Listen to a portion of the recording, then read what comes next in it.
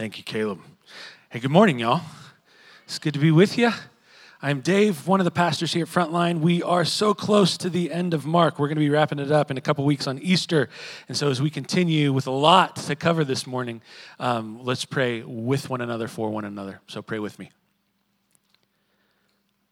Even the stories in Scripture that are hard to sit under and read, we thank you, Jesus, that there is life here for us. There are things that are profoundly, completely true about you in this story that is good news. Mark begins with the proclamation of the good news, the gospel of Jesus Christ. And this, even this dark passage with failure and betrayal and denial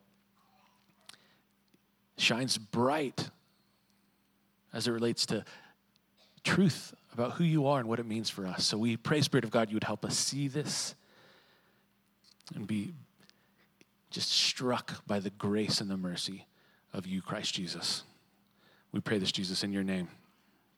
Amen. Amen. I was thinking today, really this morning, of those instances, whether it's like organic or formal, where you might be hanging out with your community group at a family meal, or you're maybe doing some kind of icebreaker somewhere, and the question is presented, hey, share your most embarrassing moment. Which is fun, right? Because it's like you get to be like vulnerable and you just grow like affinity for somebody when they're, share something that's like, just embarrassing, right? We all kind of like to do that, but we don't ever actually share the most embarrassing moment. Or like even the top 10 probably. We like grab like number 22 and we share that as if it's the most embarrassing, because the real like shameful, most embarrassing moments we've like locked in a chest and put down in the basement of our memory, and we don't even want to go there, right? When they come to mind, we shout them out of mind. We're like, forget about that. I don't want to go back to that moment when I was in, 7th grade and accidentally put self-tanner on my face instead of pimple cream, Like that was, and that's not even top 20 for me. That was just, just one of those horrible ones that sticks with you, right? And I bring that up in all seriousness because one of the things that like is a constant through the Gospels, it was not my self-tanner, for the record, it was my sister's, and we shared a bathroom. I didn't own self-tanner when I was in 7th grade. That's an important part of that story. Still embarrassing. What we see, especially in Mark, and in Matthew, Mark, Luke, and John, but especially in Mark, is just brutal honesty from the disciples about their failings. Like, it transcends just embarrassment. It's not just like, oh, funny, haha. These are deep and profound spiritual failings that the primary source of these stories, they're not hiding. They're not trying to revise history, but openly and honestly and completely, they're sharing their biggest mess-ups, painful moments in their history. And you see that especially in Mark. You not only see it especially in Mark, but you see it particularly in this passage, a portion of which Caleb just read for us. And even the last few verses he read, let me remind us. And a young man followed him with nothing but a linen cloth about his body. And they seized him, and he left the linen cloth and ran away naked. Now, if you're reading Mark, and you get to verse 50, and you just skip 51 and 52, those two verses, and you continue in 53, like the story proceeds seamlessly without the little aside of some young man naked and afraid running away like a bad reality show, right? Like, why is that in there? Well, nearly every scholar that I referenced, every commentary that I went to over the last couple weeks, they all are going to point in the same direction and say, hey, most likely this naked young man who's running away here is most likely actually the author of this gospel. It's John Mark himself. So like you might see in a movie sometime where the director makes a cameo, this is Mark's cameo in his gospel. And I just imagine him writing the account of what, remember, Peter is his primary source. He was like a right-hand guy, a ministry partner, an assistant to Peter. And so Peter, who looks so bad throughout the Gospel of Mark, it's Peter who's giving John Mark this account, being brutally honest about himself. And I just imagine John Mark writing down what Peter had told him and then coming to this moment where he thinks, well, I have a failing too. I'm exposed and shameful in this story too. And church tradition tells us that the Passover meal, the Last Supper, was held likely at John Mark's family's home. We're told for sure in Acts 12 that this was like a gathering place for the early church. And many, many believe that it was where this Last Supper takes place before the events of the passage we read today. So just imagine a young Mark who then gets to be included. Imagine the honor and the excitement. Jesus of Nazareth, he's in your house, and then you get to just tag along and go sleep overnight with him and the disciples. The honor, the excitement. And yet as John Mark goes to sleep and camps out with these men, he is awoken by commotion of high priests and temple guard who've come to arrest Jesus. And I just imagine him all throughout this evening being on the fringes as a young man, just happy to be there, being on the outskirts of the action. And then he gets to see with his own eyes all these disciples run away and flee, as we're plainly told. In verse 50, they all, meaning all the disciples, they left Jesus and they fled, and he was being arrested.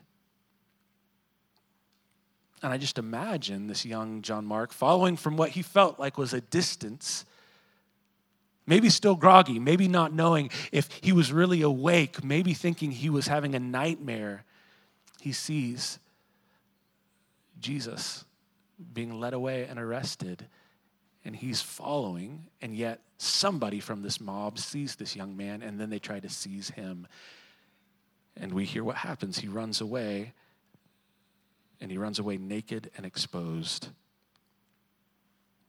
Why would Mark include this embarrassing, shame-filled moment into this story? Why would Peter share with the early church and share with Mark such brutal honesty about himself? Because they're honest and they include all of these truths about how they've messed up, because in the midst of the darkness of their failings, what they know and what they long for everyone to know is that the light of the mercy and grace of Jesus in the midst of the darkness of their screw-ups, he shines bright.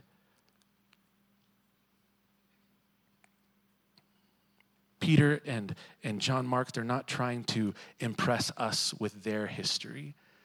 They are profoundly impressed and changed by Jesus as it relates to their history.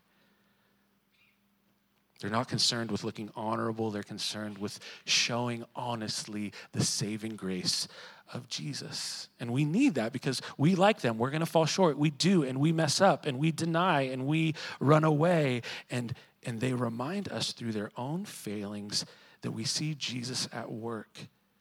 This is what the story's about. It's a passage about profound failure, and it is painful. It's uncomfortable, and in the midst of it, we see the beauty of Jesus in the pain. And so allow me to pick up where Caleb left off and read, picking up into the actual reality of the denial of Peter. We're going to pick up in verse 53. This is Jesus before the council. And they led Jesus to the high priest, and all the chief priests and the elders and the scribes came together. And Peter had followed him at a distance right into the courtyard of the high priest, and he was sitting with the guards and warming himself at the fire. Now the chief priests and the whole council were seeking testimony against Jesus to put him to death, but they found none. For many bore false witness against him, but their testimony, it did not agree. And some stood up and bore false witness against him, saying, we heard him saying, I will destroy this temple that is made with hands, and in 3 days I'll build another not made with hands. Yet even about this, their testimony did not agree. And the high priest stood up in the midst and asked Jesus, "Have you no answer to make?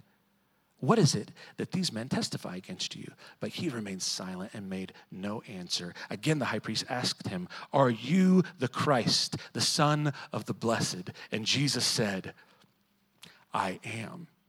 And you will see the Son of Man seated at the right hand of power and coming with the clouds of heaven." And the high priest, he tore his garments and said, "What further witnesses do we need? You have heard his blasphemy. What is your decision?" And they all condemned him as deserving death. And some began to spit on him, to cover his face, and to strike him, saying, "Prophesy!" And the guards received him with blows. And as Peter was below in the courtyard, one of the servant girls of the high priest came, and seeing Peter warming himself, she looked at him and said, "You also were with the Nazarene Jesus." But he denied it, saying, "I neither know nor understand what you mean." And he went out into the gateway, and the rooster crowed. And the servant girl saw him again and began to say to the bystanders, "This man is one of them." But again he denied it. And after a little while the bystanders said to Peter, "Certainly you are one of them, for you are a Galilean." But he began to invoke a curse on himself and to swear, "I do not know this man of whom you speak."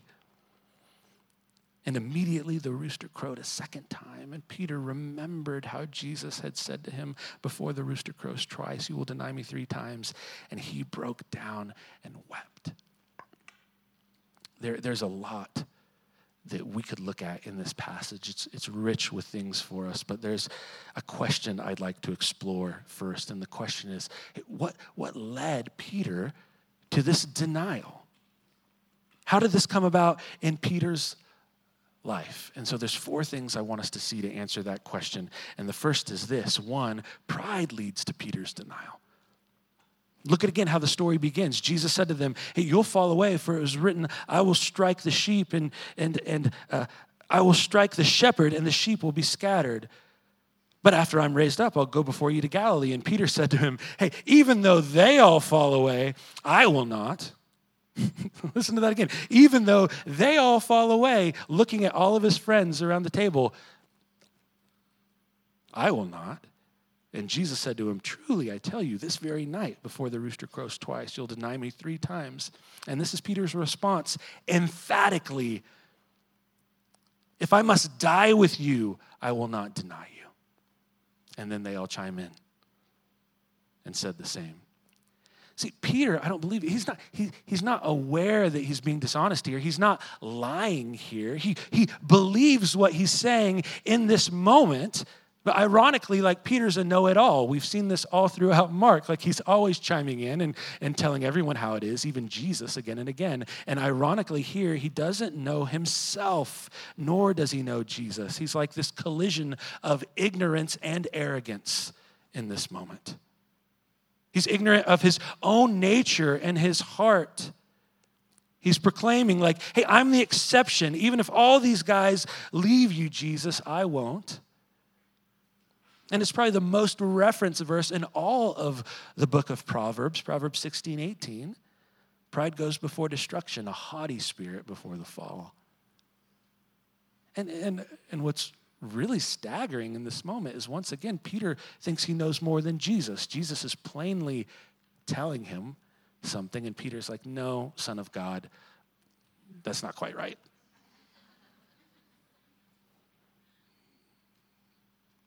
And this pride is contagious, right? These other disciples, they chime in. See, whenever we find ourselves saying to God or to others or even to our own heart, "Hey, God,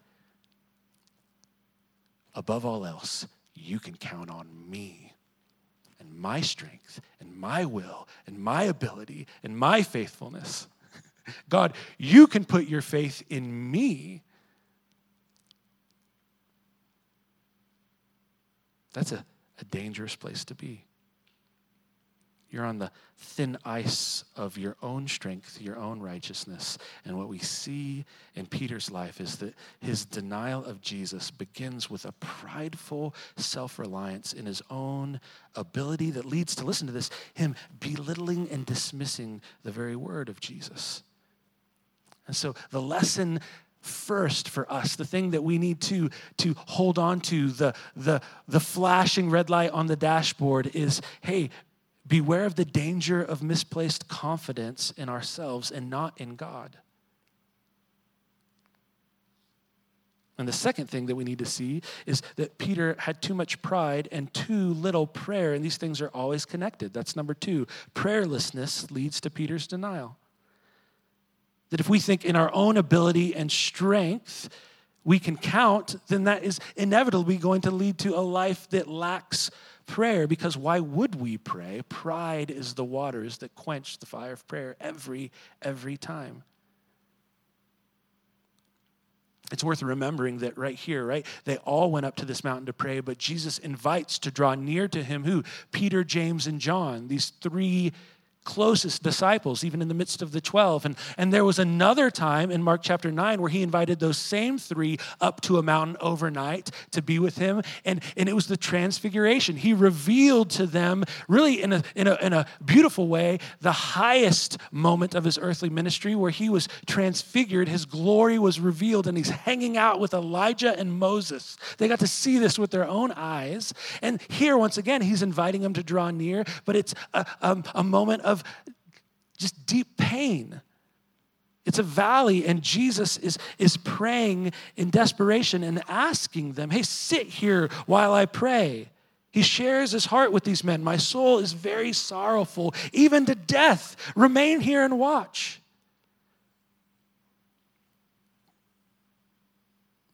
And Peter, who had just said, like, hey, everybody else might run away, but I'm your man. I'm with you forever. Jesus gives him and these disciples plain instructions, pouring out his heart. Stay here. Keep watch. And he goes a little way off to pray to his heavenly Father. And Jesus prays this beautiful prayer, just like he taught us to pray. Your kingdom come. He's saying, Heavenly Father, here are my passions. Here's my heart. You take them and you give me your heart. Your will be done. If there's any way to take the cross from me, to take this cup from me, you take it away. But above all, I'm going to obey your will. And so Jesus prays a little while, and he comes back, and we see what happens in verse 37. Keep count with me. 1. And he came and found them sleeping. And he said to Peter, Simon, are you sleeping? Could you not keep watch 1 hour? Watch and pray that you might not enter into temptation. The spirit is indeed willing, but the flesh is weak. And again, he went away and prayed, saying the same words. And then here we are, 2, verse 40. And again, he came and found them sleeping, for their eyes were heavy, and they did not know how to answer him. And then 41, a third time. And he came the third time and said to them, are you still sleeping and taking your rest? It's enough. The hour has come. The Son of Man is betrayed into the hands of a sinner. Rise, let us be going. See, my betrayer is at hand. 2 weeks ago, if you would have asked me, like, how many times does Peter fall asleep on Jesus? I don't know if I would have remembered 3, because that seems unbelievable, right? Jesus, Messiah, Savior, my King. Like, okay, you fall asleep once, it's like you're tired, come on, right? But 2 times, 3 times, it seems unbelievable, yet I can believe it. I see myself in it. But you ask, like, hey, what's going on? What is happening? Surely there was something happening that was like beyond their control. I think of, this is dating me, right? But I think of The Wizard of Oz, the book or the movie. And there's that moment where that band has the Emerald City in their sights, and they cut through that poppy field, and yet there's just some kind of curse on those flowers, and then the dog drops first, and then Dorothy, and then literally the lion just is like conking out, and the Scarecrow and the Tin Men are freaking out because there's some kind of poison, right? Some kind of sedative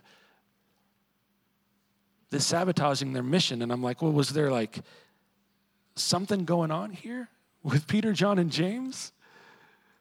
But the sedative that lulled them to sleep was just self-reliance.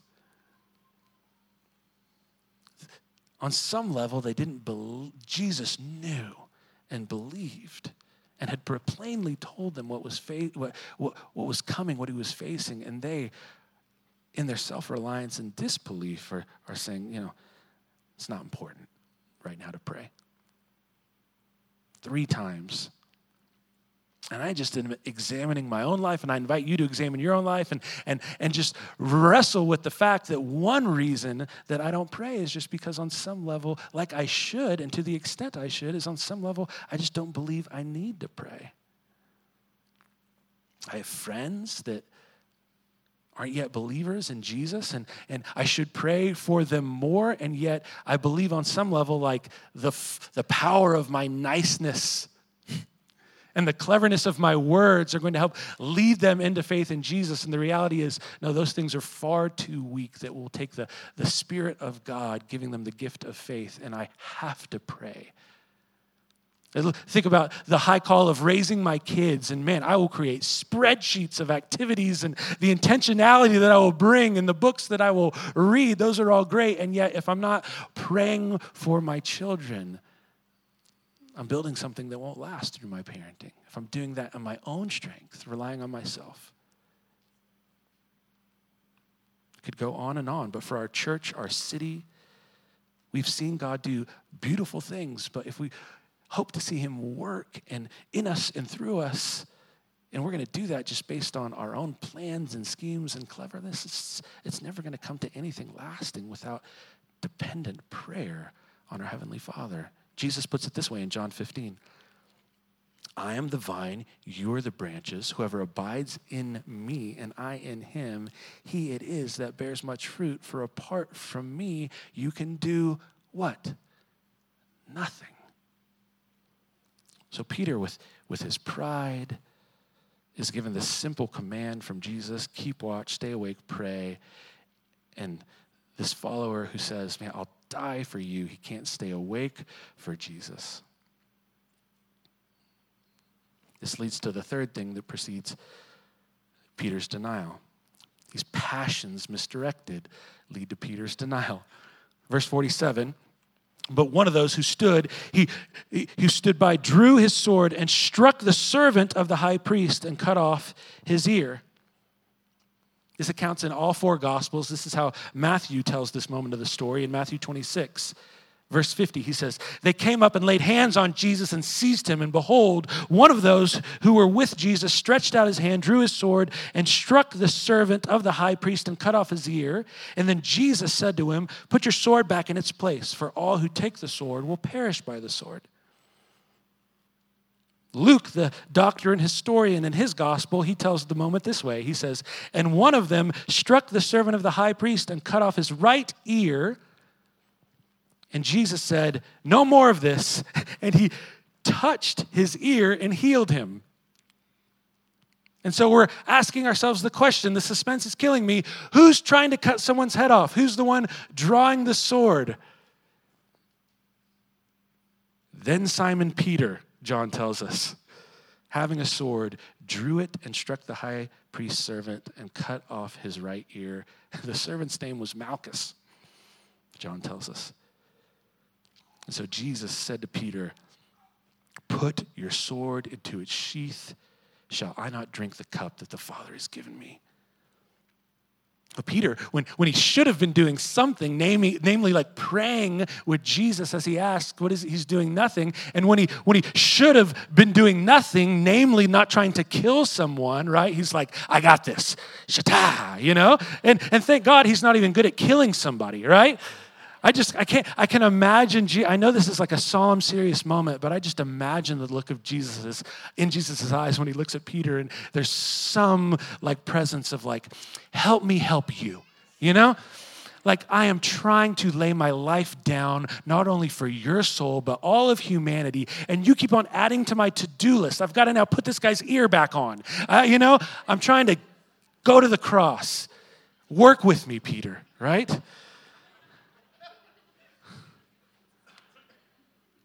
And I'm so thankful for Peter because he's like the canvas that Jesus just paints his grace and mercy and patience on. Peter, you're going to deny me. No, you're wrong. Peter, pray with me. I'm going to take a nap, you know? Peter, I'm going to die. Nope, I'm going to kill somebody, yeah?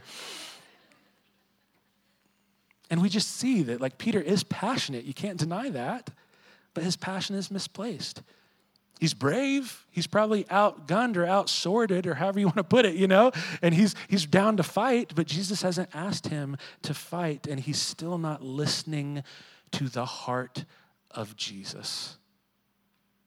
And remember in Mark chapter 8, right? Jesus tells him plainly that he's going to be killed. He's going to be rejected by the elders and the chief priests. And after 3 days, he's going to rise again. He's plainly telling Peter what he's come to do, to serve, to give his life as a ransom for many. And Peter's response is, I'm going to take you aside, Jesus, and tell you, no, that's not the plan. And Jesus rebukes Peter. And what does he say? He says, get behind me, Satan.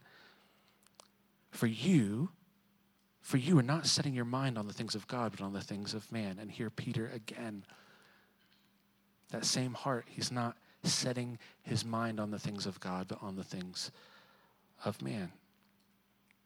See the progression there? He's prideful. He thinks too highly of himself. He's prayerless because he's self-reliant. And now his passions are misguided. He thinks he's helping, but because he's ignorant to the heart of God, he's hurting.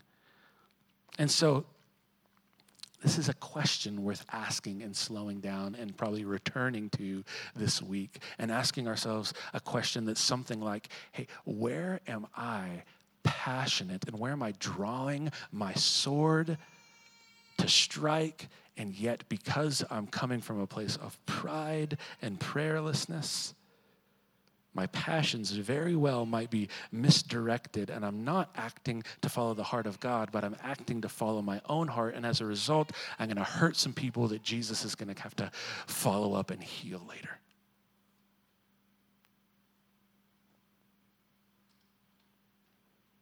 Finally, the fourth thing.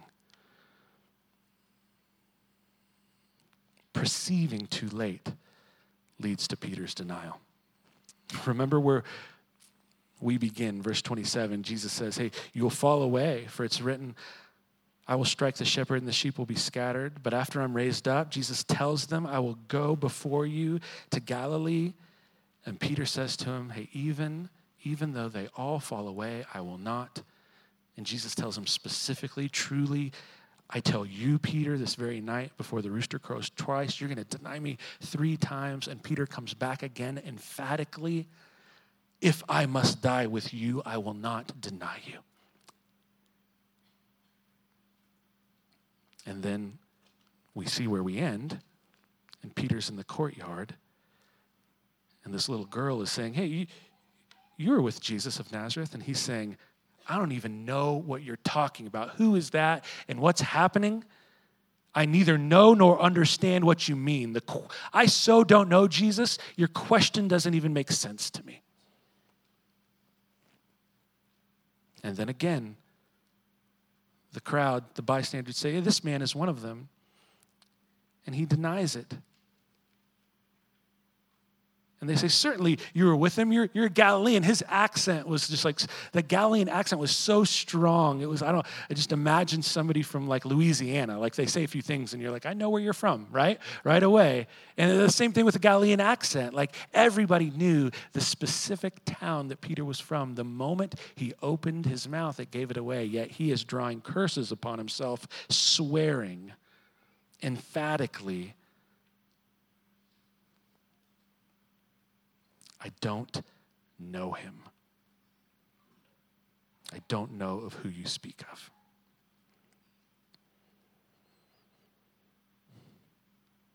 There's this sense that we get, honestly, when we read the Gospel of Mark, that again and again, the disciples are being invited to consider and think deeply on these things that Jesus is leading them into and sharing with them, and that time and time again, Peter and all the disciples are failing to perceive and ponder, process. They're neglecting to try to understand what Jesus is leading them into. But here we do see, in the end, after this rooster crows twice, that Peter remembered the word that Jesus had spoken. And he could have and should have, before this moment, really taken Jesus at his word.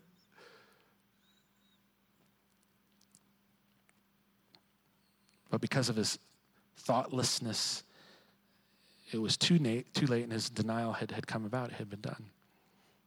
And as I'm reading this week, and even now in this moment, I'm just asking myself and being reminded of moments where the Holy Spirit will call me to do something. I'll read scripture, or I'll just feel in my conscience just like a leading to, hey, make it a priority to study this theological topic. You need to make it a priority to dig deep into that. Or most likely, like, hey, God has put somebody on my heart, and I feel like a leading to reach out to them, to stop whatever I'm doing that feels important, to lay it down and to pick up the phone and say, hey, I was praying for you. Is everything okay?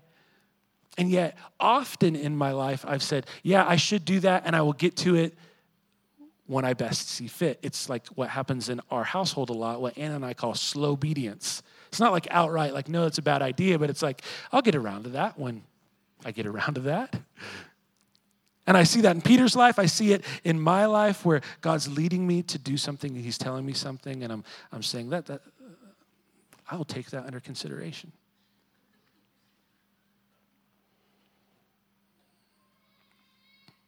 And yet, we can see the kindness of Jesus at work in Peter's life here. What does a rooster crow represent? Well, it represents like a waking up. And through this rooster's crow, Jesus is ringing an alarm in the life of Peter to say, hey, it's time to wake up. It's time to open your eyes. It's time to see. And Peter, in a real way, he fell asleep on Jesus 3 times. I believe that is helping us realize that he's still asleep as he's denying him in a real way. On a soul level, he's still sleeping in his pride, in his prayerlessness, in his misguided passions, his inability to perceive. He's asleep on a soul level, and this rooster crows and gives him a call to wake up. And he does, and it's unpleasant, it's hard, it breaks his heart, and he weeps because he remembers, he sees, he's awake to the truth of who he is and what he's done and how he's denied. And yet, the crow isn't a crow of condemnation, it's a crow of conviction that is calling Peter to wake up in repentance. What's been beautiful about preaching through the book of Mark is that we come to passages that aren't easy to preach. They're hard to preach. I'm sure it's probably even harder to listen to. And yet in the difficulty, it's good. Because where my heart goes is 2 Corinthians 7, verse 10. What's happening here in Peter's life? For godly grief produces a repentance that leads to salvation without regret. Whereas worldly grief produces death. I have a friend in the room that asked me early in the series, hey, could you speak to the distinction between Judas and Peter? Why were their roads so different after they both let Jesus down? I think this in one verse can speak to the truth of what's happening. That Peter is heartbroken in his denial. He has grief, but it's a godly grief that we're going to see leads to salvation without regret. Where we see that in the Gospels, Judas was crushed, he felt bad, but it was a worldly sorrow that led to his death. And in Peter's godly grief, in his broken heart, Jesus meets him. Remember what Jesus said at the beginning of our passage today. But after I'm raised up, I will go before you to Galilee. And Jesus keeps his promises. And let's look at the moment Jesus keeps this promise. I'm going to read it to you. John chapter 21. And after Jesus revealed himself again to the disciples at the Sea of Tiberias, he revealed himself in this way. Simon Peter, Thomas called the twin, Nathanael of Cana in Galilee, the son of Zebedee, and 2 others of his disciples were together. And Simon Peter said to them, I'm going fishing. Going back to the start. I'm going to what we were doing before Jesus called us to follow him. And they said, we'll go with you. And they went out, got into the boat, but that night they caught nothing. And just as day was breaking, Jesus stood on the shore, yet the disciples did not know that it was Jesus. And Jesus said to them, children, do you have any fish? And they answered him, no. And he said to them, cast the net on the right side of the boat, and you will find some. So they cast it, and now they were not able to haul it in because of the quantity of the fish. And that disciple whom Jesus loved, who's John, he's very secure in his identity in Jesus. And so he says, that disciple whom Jesus loved, therefore said to Peter, it is the Lord. And when Simon Peter heard it was the Lord, he put on his, listen to this, when Simon Peter heard it was the Lord, he put on his outer garment, for he was stripped for work, and threw himself into the sea. The other disciples came in the boat, dragging the net full of fish, for they were not far from the land, about 100 yards off. When they got out on land, they saw a charcoal fire in place with fish laid out on it and bread. And Jesus said to them, bring some of the fish that you just caught. And so Simon Peter went aboard and hauled the net ashore full of large fish, 153 of them. That symbolizes that there were 153 fish that they caught. Just if you're wondering.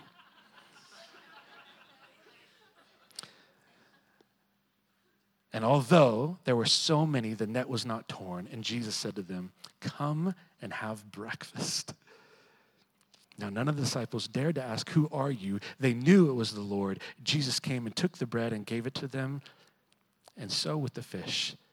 And this was now the 3rd time that Jesus was revealed to the disciples after he was raised from the dead. And when they had finished breakfast, Jesus said to Simon Peter who fell asleep on him 3 times, the Simon Peter who emphatically denied that he even knew him 3 times. Jesus said to Simon Peter, Simon, son of John, do you love me more than these? And Peter said to him, yes, Lord, you know I love you. And he said to him, feed my lambs. And he said a 2nd time, Simon, son of John, do you love me? And he, Peter, said, yes, Lord, you know that I love you. And he said, tend my sheep. And Jesus, he said to him the 3rd time, Simon, son of John, do you love me? Peter was grieved because he said it to him a 3rd time.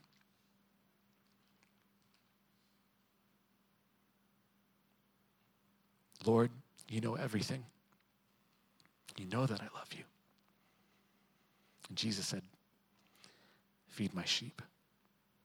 And Jesus said, truly, truly, I say to you, when you were young, you used to dress yourself, walk wherever you wanted.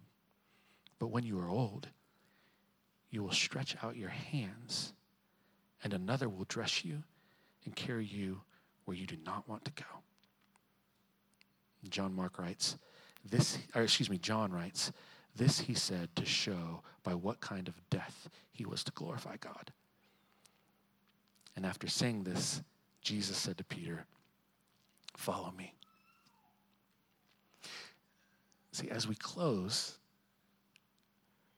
and we look at the way that Peter failed and the shame and the embarrassment and the denial,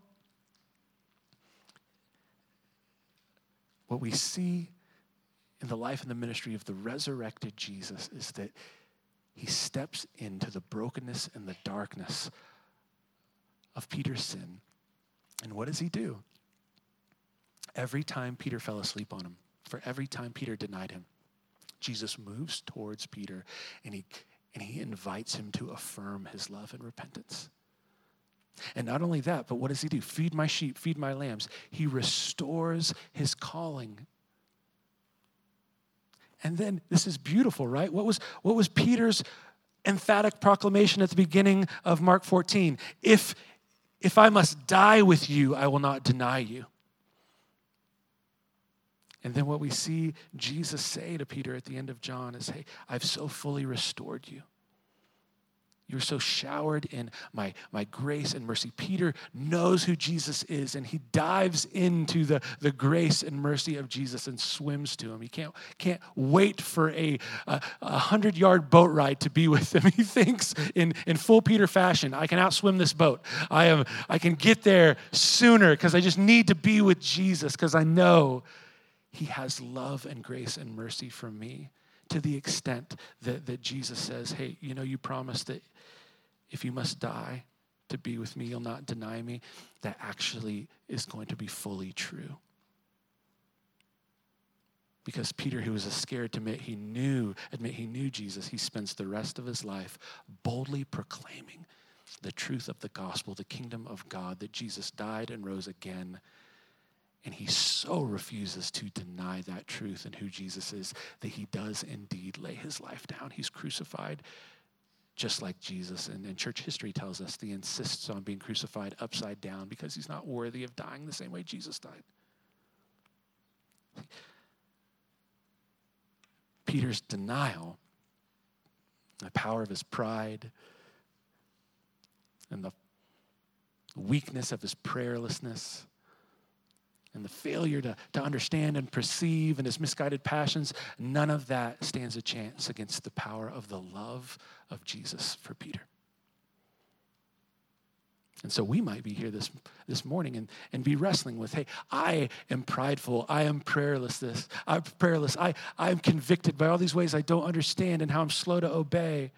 And I've got all these passions that are probably misdirected, and I'm trying to do good, but I'm so committed to my will and not the Father's will. I might be doing harm and not good. And we can feel shame and embarrassment truly and think, where do I go? And the good news here is that we can't say, hey, God wants nothing to do with me. We look at Peter's life and Mark's life, and we can say, actually, God wants everything to do with a person like me.